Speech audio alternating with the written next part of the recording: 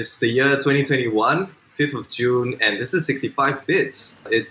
We've been trying many times to come together and record again, so I don't know how many attempts this is, so we're not really sure if this is even going to be published, but just in case, we just want to come I'm back. Jerry Klim. I'm your friend, not Dieter Bone.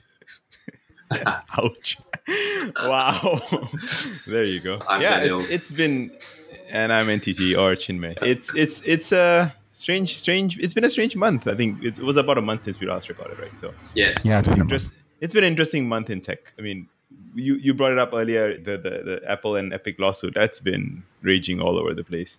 I've been thinking about that story, and I mean, in general, most of the people are talking about the lawsuit. Jerry's a lawyer, so he probably got a couple of things to say about it. And then, of course, there's also the perspective from the businesses, right? What I thought was that, what I was very surprised by, it's not even the legal aspect of it, was that it felt very inside baseball. The stuff that was going on was just so, for lack of a better way of putting it, boring. You would have expected that, all of the things that were going on, with the players involved, that there'd be so much more fireworks. But really, all that was really, I thought, interesting. And even that, then not really, because I'm putting on my lawyer hat, right? But taking that off and putting on my civilian hat, and I just think it was so boring. It wasn't very interesting at all. Yeah, it wasn't anything is. that came out that surprised me. We knew that Apple was great at making money. That's why they're one of the most valuable companies in the world. Yeah. So I think the more interesting question to ask ourselves to make that, for conversation would be, as a civilian, as Jerry was saying, as a normie, as a consumer, right? What would you like to see, this case to unfold? What would be something that you think that you would like to see iPhones, and I guess, or at least the app ecosystem on mobile to become that would benefit you, actually?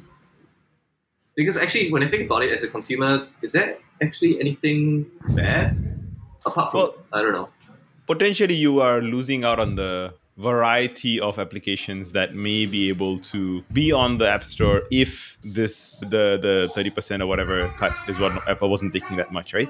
Yeah, because a lot more businesses may be enabled if the cut they take is smaller, so many more businesses can potentially work. That's true. To go into the whole antitrust thing, which is really what this whole issue is, right? The whole antitrust thing is very complicated and very specific to the US. The EU is currently having a major litigation against Apple as well.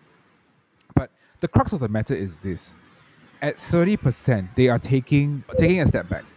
The major litigations that are taking place in both the EU and the US, right, are basically aimed at one thing, which is to try and ensure that there's a fair competitive market in the Apple space. And when you're saying in the Apple space, really it just means payments, right?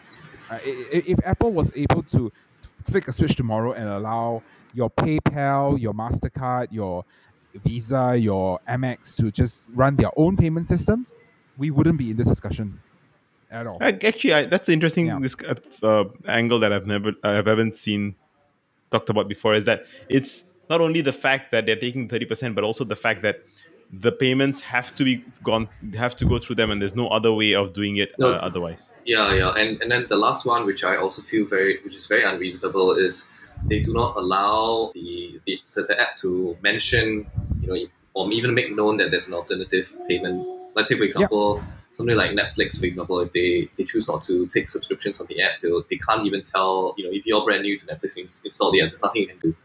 It's either log in or that's it. Yeah, right. So that's kind of sounds like competition is definitely something that and Apple's argument here, I feel, is, they have an argument, and that is they want to protect their customers, which, hey, it has served them well, right? And it will continue to serve them well. But you look at it from the other perspective, when you're talking about payments specifically, you cannot say that there is a utility to Apple being so clamped down about it, right? If you're telling me that PayPal is in some way a worse payment gateway than Apple, fine. But there are alternatives, and there are good alternatives. Yeah. The case that Apple has been arguing, though, which I kind of agree to, is the fact that their chaperoning of the or filtering of the kind of apps that are allowed is worth it. I think that's something that they've been talking a lot about how they have been able to manage and maintain the quality of applications in the App Store. I think that's fair. Yeah, I don't want that to go away. I think we were around when the whole smartphone world transited from the Blackberries and the Windows Mobile and Palm to where it is today. And we know what it looks like when it's not curated, when it's not. I mean, just look at Android, right? I mean, Android's kind of curated-ish. Yeah. But you can find so much crap on the Android store. So much crap. No, I cannot disagree with you. Even as an Android user, I mean, there is a lot more like due diligence you have to do. Personally, right? Apple, yeah. Compared to Apple. Yeah. I agree. So I think that part, I agree that is completely worth it. That the clamp downness of the ecosystem, is useful. But I agree. I mean, if they have other options of taking payments, that would be actually quite handy. Yeah, and moving a little bit away from the whole Apple and Epic thing, I think at a broader level, if you look at the way that the economy is going and the way that politics are going, I honestly think that this kind of litigation is making a comeback. Like the Googles of the world, the Apple of the world, the major software players of the world are going to be reined in. And I mean, it will not be a surprise to me if at some point even like the Amazons of the world will have some kind of litigation brought against them. Yeah, but my only concern is that a litigation, they can go both ways as well. Sometimes if the people who are making the decisions don't fully understand the technology or how the industry is working, right? They could potentially ruin things rather than make it better. So that's allow me to point you to Microsoft, where they brought a massive litigation against them, and at the time it was like, oh my god, it's the end of Microsoft. No, it's not. They are like freaking way stronger than they ever were as a result of this, actually. So I think it can cut both ways. I agree. Yes. But I think that when it gets to the point of like litigation, when all when there are lawyers and armies of like accountants and blah blah blah blah blah all involved, the outcomes may be good. Honestly, like can we honestly say that it is good that Amazon has the amount of market power it has, in the world? And I really question whether or not it is a good thing that, my default, not because I don't want to, or I want to, or I have any other choice in the matter. Sometimes just if I want the cheapest X, toothpaste, potato chips, whatever, I can only get it on Amazon. It's just not possible to get it cheaper anywhere else. That's if you are in America, right? I mean, in Singapore, do you guys shop on Amazon in Singapore? I don't either. I have for my dishwashing tablets. I literally cannot find the brand that I want. The only brand I want can only be gotten on Amazon. We hardly buy. That's the one thing lah. Yeah, Lazada and Shopee is the thing. Yeah, it's a lot more. Here's the thing about Lazada and Shopee, which I also find very interesting. Right, I know that a lot of the shops that use both of these websites as a platform, they will match prices, but on top of that, Lazada and Shopee will give you coupons and stuff. Yeah. And that may actually change your price. Of course, the final price you end up paying. I mean, I've done a little bit of research, and we also have had conversations on that, the whole marketplace a bit, and it's it's a little interesting. So one thing is that a lot of times these coupons and discounts, they are not borne by Lazada and Shopee. They're actually borne by the merchant. So I have heard of stories where in the earlier days of these massive sales that Lazada and Shopee, specifically Shopee, that they had, some merchants actually made a loss because they didn't realize that they were the one that was bearing the cost for a lot of these discounts. So there was a time when Shopee was just insanely cheaper than Lazada. So Shopee is a lot more aggressive with these things, but of course at the cost of the merchant. But because of that, you will see certain, like for example, I think around late last year, Apple exited from Shopee. So Apple used to have an authorized, account on Shopee. They closed their stores on Shopee. Pulled it themselves out. Yeah. And truth be told, I think this is the modus operandi for a lot of these platforms, right? And for me, personally, like I cannot not look at it. Like you have to at least check it before you buy anything now. Your milk powder, like my laptop, right? So I got this new laptop, the ROG Zephyrus G15. Nice. I know it's a gaming laptop. I can show you. I can show you how gamery it looks. There's like this weird shiny reflective surface thing. Anyway, I got this laptop and I tried to buy it from the merchant directly. So I went to the shop. Like I went to go and find the actual shop that was selling the laptop directly on their website. Their website was really crap. They only accepted eNets. And I was like, no. Oh man, at least eNets is so much better nowadays than what it used to be. You guys remember back in the day? But like, the whole reason why I wanted to shop on online was so that I can get my credit card points. But okay, so their website was a non-starter, and they also didn't really offer any discounts. So and I went on, I think it was Lazada in the end. So I looked at both Lazada and Shopee. Lazada was like offering a coupon, and then the shop was offering another coupon. So in total, I paid like $80 off the retail. Yeah. Well, the interesting about Shopee and Lazada is that, I mean, if you develop a good skill, you can actually get good deals, which my wife has somehow mastered. Yeah. So she's like really good at figuring out the best times to get it and yeah. So and you time your purchases. And what you do is you put it in your cart, and then they will make you like do things like get a coupon, go on to like this game, and oh my god! Yeah, I draw the line at the games. Yeah, I felt like when I found out about the games, I was like, you say that right, but I think it's a way to keep you on the app. Yeah, no, I'm sure it works. It definitely works. But I feel like for me and my wife, we're like the rule that we have when it comes to online shopping is just don't get into the games. Like it's so bad because sometimes you see somebody in the train. I mean, if they playing these games, and you're like, "Are you really playing them?" They suck. I completely agree with you, Jorik. The games are horrible. I mean, even Candy Crush is better than those games, right? Yeah, exactly. Candy Crush is pretty. No, pretty. The thing is that it works though, so that's why it's dangerous. Oh, absolutely. So it's a combination of a real gambling incentive, right? I mean, but like you're getting something tangible in return, unlike Candy Crush, which gives you points. These games give you coupons potentially, right? So there's or like coins or whatever, which you can convert to coupons or whatever, right? Or you can get some discount, which is tangible dollar amount money, right? So that's a lot more. Usually it's cents, but sure. No, but I mean, enough cents it makes dollar. Enough dollars it makes a lot of dollars. But I mean, I know there's like these things expire and stuff, and of course they are smarter than you in figuring out all of these things.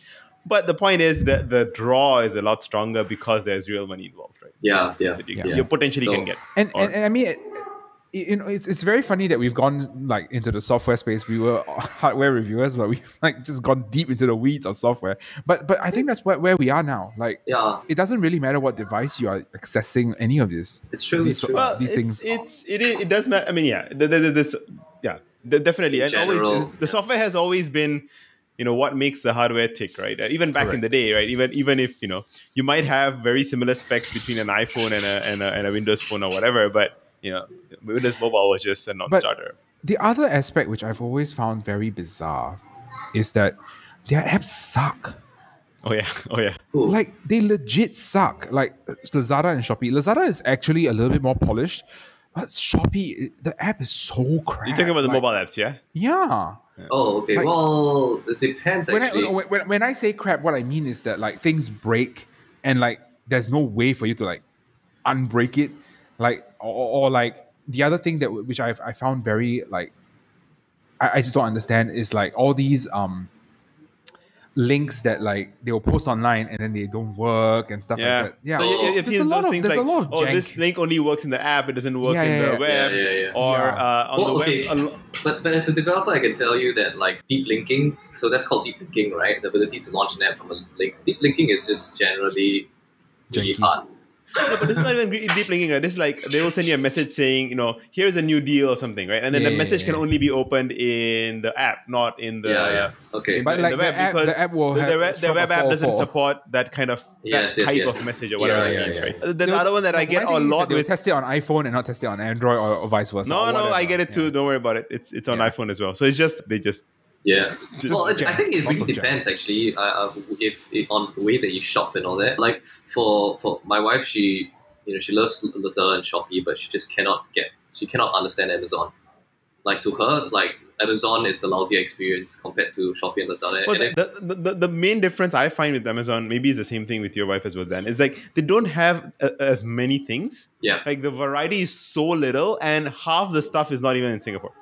Yeah. So maybe so that completely, to me, that completely puts it off, because like everything you either have to pay a lot for the shipping, even if you have Prime, and a lot of the stuff may not be on Prime, so you have to know which filters to set up and all of these things, right? To see what you get. But then a lot of the stuff is just like strange brands and stuff that you don't know about. Whereas in Lazada and Shopee, but to be fair, it's the same on Lazada and Shopee. But the difference is that Lazada and Shopee has just so many more things from China. Yes. Let's get real. I guess the components are more understandable to a customer. So it's very clear that it belongs to a specific shop, for example. Right. So then when you're looking at anything, you can look at that shop, the seller, and see all the things that the seller is selling. Amazon just wants you to feel that it's one place. Whereas Lazada and Shopee, there's a concept of like you are in a market and there's a lot of shops. So there's that. And precisely because of that. And actually, I will say that the one thing that Lazada and Shopee have done very well is that it's a lot more visual, the app. Yeah. They use many layers, a lot of pictures, 3 or 4 pictures across a line, right? Whereas Amazon is kind of like one item per line. Whereas it's a very visual interface, visual medium for Lazada and Shopee, which I'm guessing it's the style from China. To East Asia, China, Japan kind of thing, where it's a lot more, a lot Qoo10 busier. was also like this, actually. A lot more busier user interface, because and there's apparently a theory in web design about this, that's mainly because of the language, how languages work, and how search-based user interfaces are really hard to make in Eastern Asian languages, because it's super hard to type things. So they prefer to have user interfaces which are a lot busier, because it's easier to tap and go through a 6-layer deep menu than to type out a search for the same thing. So apparently, the people have been talking about this for a while. Yeah, so absolutely, it's definitely based off like Alibaba and Taobao. So 100%. AliExpress, Alibaba, Taobao. Well, I mean, and they've kind of managed to make it work even in English, which I'm just kind of like, hey, power to you guys, man. Yeah, but my pet peeve, I know it is like really completely different topic than what we started off, but my pet peeve with that is when Lazada bought Redmart. Redmart, which was a lot more Western user interface in quotes, completely got destroyed, and it's so confusing now because you click on places in Redmart and then they just bring you to Lazada's like global search of things, and you're like, why am I seeing rice from like your Jamaica. neighbor next door, whatever. It's like, I was shopping in Redmart. Can you just keep me in Redmart, please? I no, you're right. And that transition, I think, famously went very badly. And I'm actually very surprised that like a Tech in Asia or whatever has not actually done any like dip. Well, I'm guessing they will have no access, but I'm just quite surprised because that was like famously a bad transition. Yeah, that's it. Redmart is still doing well, so I think whatever it is that made it work, it's still. People are like, I need my French butter. Okay, exactly. I will die without my French butter, so I will freaking navigate 35 menus if I need to get my body. But we buy our groceries from like a couple of different retailers right now across. So we do NTUC FairPrice as well. FairPrice online. FairPrice on. That was actually pretty impressive. By the way, this was something that I learned recently. The app is really good, and do you know it's actually completely developed in Singapore? They have an entire app development. Yeah, I was surprised to hear this. They didn't start off very well, but they really did a good job. I think they had to pivot. They probably did a very good pivot. And they have an entire IT organization that does like apps and stuff, including apparently they open source a bunch of their internal libraries and stuff. Really? Yeah. They're like super like into the whole scene. I mean, we don't have meetups and stuff, but I forget the name. I can put it in the show notes later. It's NTUC something. I forget. Okay, interesting. Do you know what else is I've been continually being impressed with? GovTech. Yes. GovTech's been doing the SingPass app is just getting like more and more useful with time. Yeah. I have a thing about the SingPass app. It's a bit scary to me, mainly because how much of my details are literally there on my phone. Sure, I know, I'm an iOS. I trust the security, blah, blah, blah. You can talk about all of that for, another 5 hours. But still, right? Like, it's a touch away, and it's super scary. I really hope they have a mechanism to like basically say, turn off this bit. Don't ever show me until do 2FA or something like that? You can, right? There's a way to disable some of No, these things. so it's just on your phone until you 2FA, and then it will show you visually. But I think that the stuff is stored on your phone. I'm not sure about that. I don't think Do they it's have on. 2FA now? The last time I checked, there was, and maybe they have it now. Because SingPass is the second factor in most cases. I know, right? So, oh well. Oh, as in like you mean to pull it to, for example. I mean, I don't want to be. OCBC Bank or whatever. I know. I don't want. No. That bit is actually pretty interesting, and that's the whole share digital information IC. stuff. No, exactly right. And then below, you scroll up and you see how much you're earning and how much your HDB costs, and like it's like, right. I don't know if I want to show that people that, right? Yeah, the first time I saw it, I was scared. It was like, wow, that's a lot of information. I mean, it's cool that it's all in one place, and I find the referencing very useful, but Wow, it's really a whole ass IC, man. no. You scroll below, there's a lot more information as well, right? Or maybe No, the different screen. you have to unlock that. Okay. Actually, they've done a good job because now you can see, like, okay, wait, I'm going to cover this part. Like, This- this this- bit here, They have a. Yeah. you have to tap here. You know what else is cool, Jarek, about the SingPass app is that in that particular screen itself, there's actually a mode where it's sort of like a demo mode. I think if you do the triple dots, I don't know where is it anymore. They used to have a mode where they will kind of like allow you to show your friends the screen without actually showing them any information.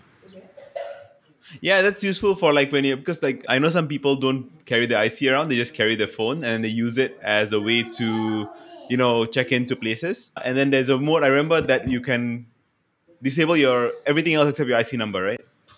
Something like that. No. There was basically that. Okay, it's gone already. They used to have a button where like it's like if you want like a demo. tell No, your I remember friend that about the button. SingPass app, they will basically change all the data with fake data so that like a Like an ad, like a kiosk like a demo mode. lah, like yeah, a like a kiosk demo mode. mode. Yeah. kiosk mode. So I thought that was quite interesting, but it's gone now. But oh well. Oh well. Okay, so I found the name of the part of NTUC that does the app development. It's called NTUC NE Digital or NTUC Enterprise Digital. Oh, interesting. Yeah, I didn't know Very that. bad name. That's it is, fine. but it is doing some really good work. I mean, I like the app. The app's really well done. And there have been a bunch of times when I was in a fair price and it was super crowded and I was like, I don't want to stand in the queue for like 20 minutes. And then I did the scan and go thing, right? It was super nice. It was super fast. Cool. You I guys haven't tried it tried the before? scan and go yet, but we need to. You need try a it Fair out. Price app, right? Yeah. Yes. But it's super cool, right? Because once you have it, you literally just go there and you scan, and then you would just literally walk out. You just walk out. Yeah, and I mean, sometimes they count the number of things whether it tallies or not, but most of the time they're just like, yeah, go. Yeah, but not And all NTUCs have that, right? That is true. The tiny one near my house doesn't have it, but the bigger one does. Few. Atra, Canberra Plaza, Downtown East, Funan, The bigger ones. That's LaQuest. cool. LaQuest is actually. But I hope that this becomes more widely available because I think this is exactly what's going to help with Contactless. yeah, and even with things like COVID and stuff that we're struggling with right now, right? Lack of It's gonna- workers. It's not only that crowding, right? Because if you're going to be able to scan and go, you don't have to crowd at the checkout Yeah. places. You can just walk around, pick up stuff, and Actually, then we walk are out. jumping ahead of like what a lot of other countries are doing, which is they have like those kiosks that you can scan. If we can just do it on our phones.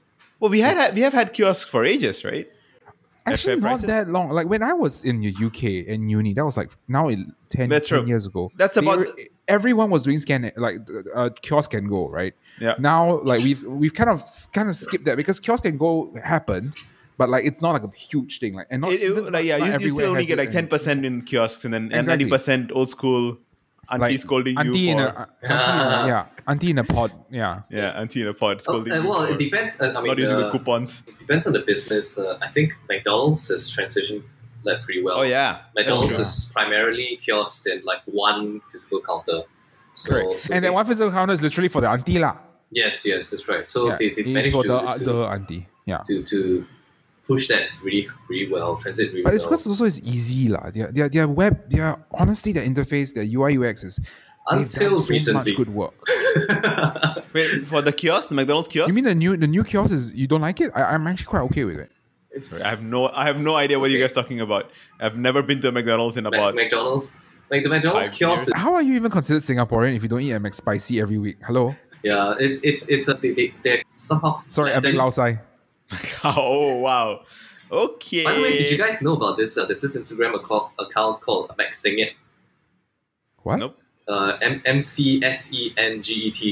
Basically, right, it's just hilarious. It's an Instagram account that people submit photos of their burgers that are singing. It's like,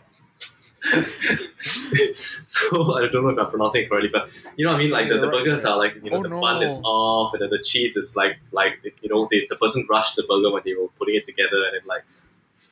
Yeah, there's one where there's one where it's quite clear that they were throwing the ingredients right, and then the cheese from the filet o fish was just completely like missed the bun altogether, and it's just at the side of the box.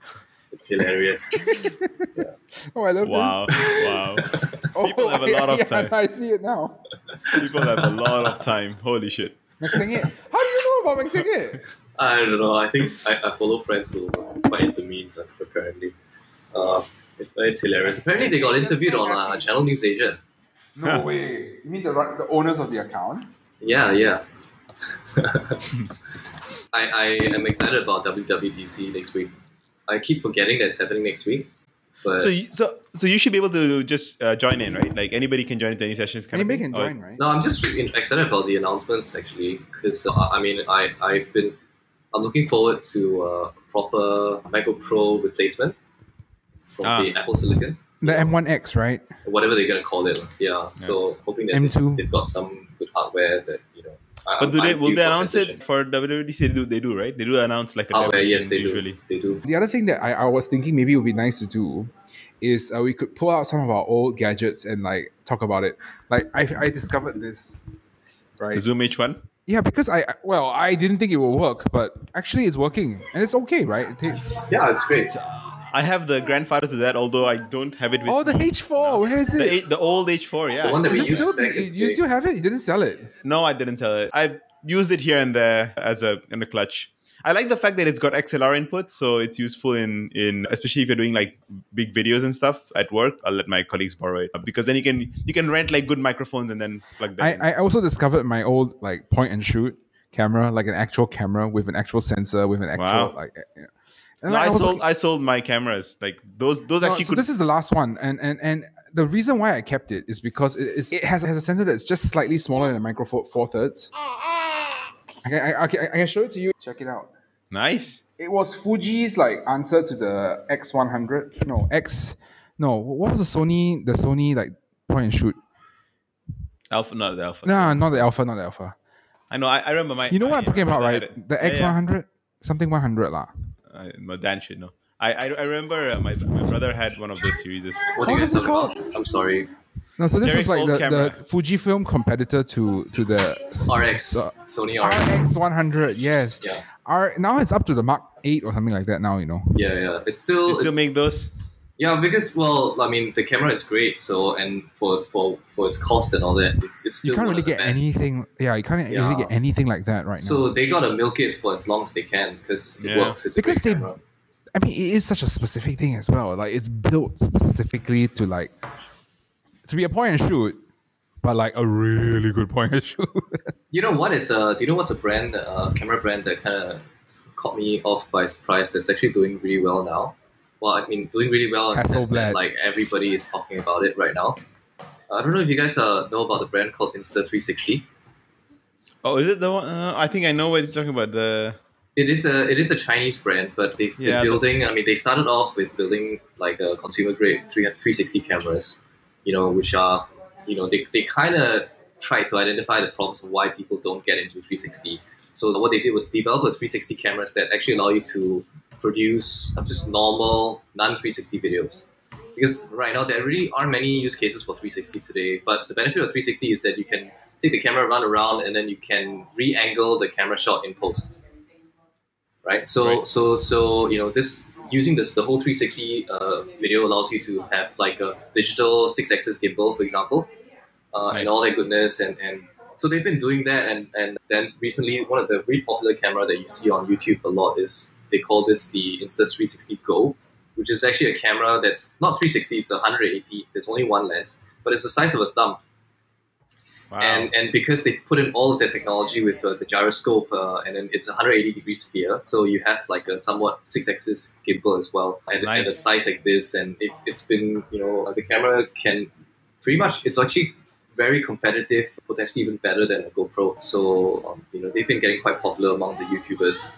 And but how do the racing YouTubers drone. use it? More like a GoPro kind of thing. So use it. Yeah. more So for one of the things action is shots. the other thing that is quite popular is to use it together with drones, the racing drones.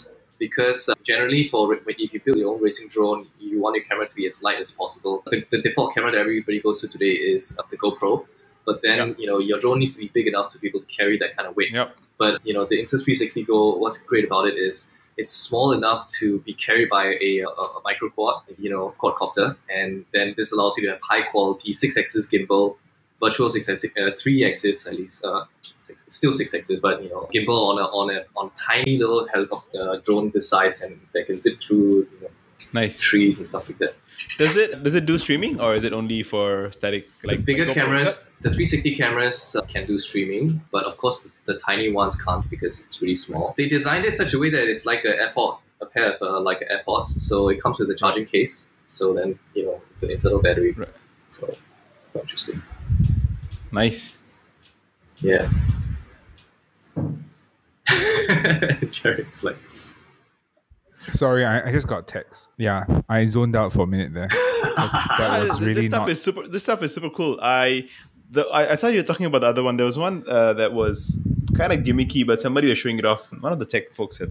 Was it the one with many lenses, or no? The one that automatically follows you. So it's for like it doesn't really. It's it crops and then it follows the crop follows you. So it's useful for like talks and stuff. So if you are standing and talking and walking around. But that's the thing that they. Also, instead of having a camera operator, you just have somebody. It's just software. like a camera with a wide angle lens, and then it basically crops and a big sensor. It just crops and then follows you with some sort of AI thing. Wow, it even has a small gimbal. Angle so must you be can like turn. so wide. No, it's got a small gimbal. that you can turn as well. Okay. Oh, So you can do a combination of both. So the camera that my dad was telling me about was the OS Bot, I think it's called.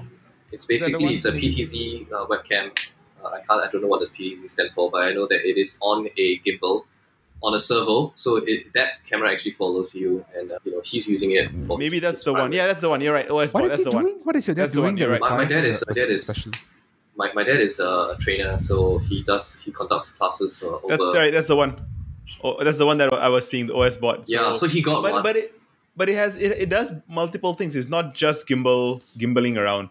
I do remember because we were playing with it, and you could have it where it turn off the gimbal and like following thing, but it could still crop in a little bit. Yeah. I don't think it has much play that way, but it does crop you in. It's just got it wide enough, and it just crops you in. Yeah. So it's got this weird gimmicky feature where you can like ask it. But you think gestures. Yeah, using gestures. It's so strange. No, but Jerry, if you're looking for a webcam, you should take a look at that because the camera quality for that camera is actually apparently better than the Logitech ones. So my dad spent money on a good Logitech webcam, and in the end he switched to the OS Bot because I don't need anything higher quality than what I currently already have. And I mean this one that I'm currently using, the one that you see me on right now, is actually the predecessor to the one that I'm currently having. And I'm fine. It's just zoom.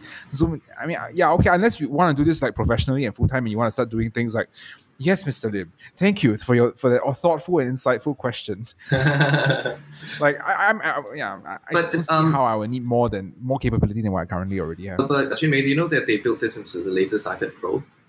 Yes, I was reading on that the other day. So the multi whatever camera on iPad Pro is all virtual, right? Yeah. So the M1, the iPad Pro that runs on the M1. The camera, the front-facing camera it's very wide angle and it's capable of following you around. So it will just zoom in. I think we're going to see this in a lot more cameras, like consumer cameras, because it's actually going to be getting cheaper to do.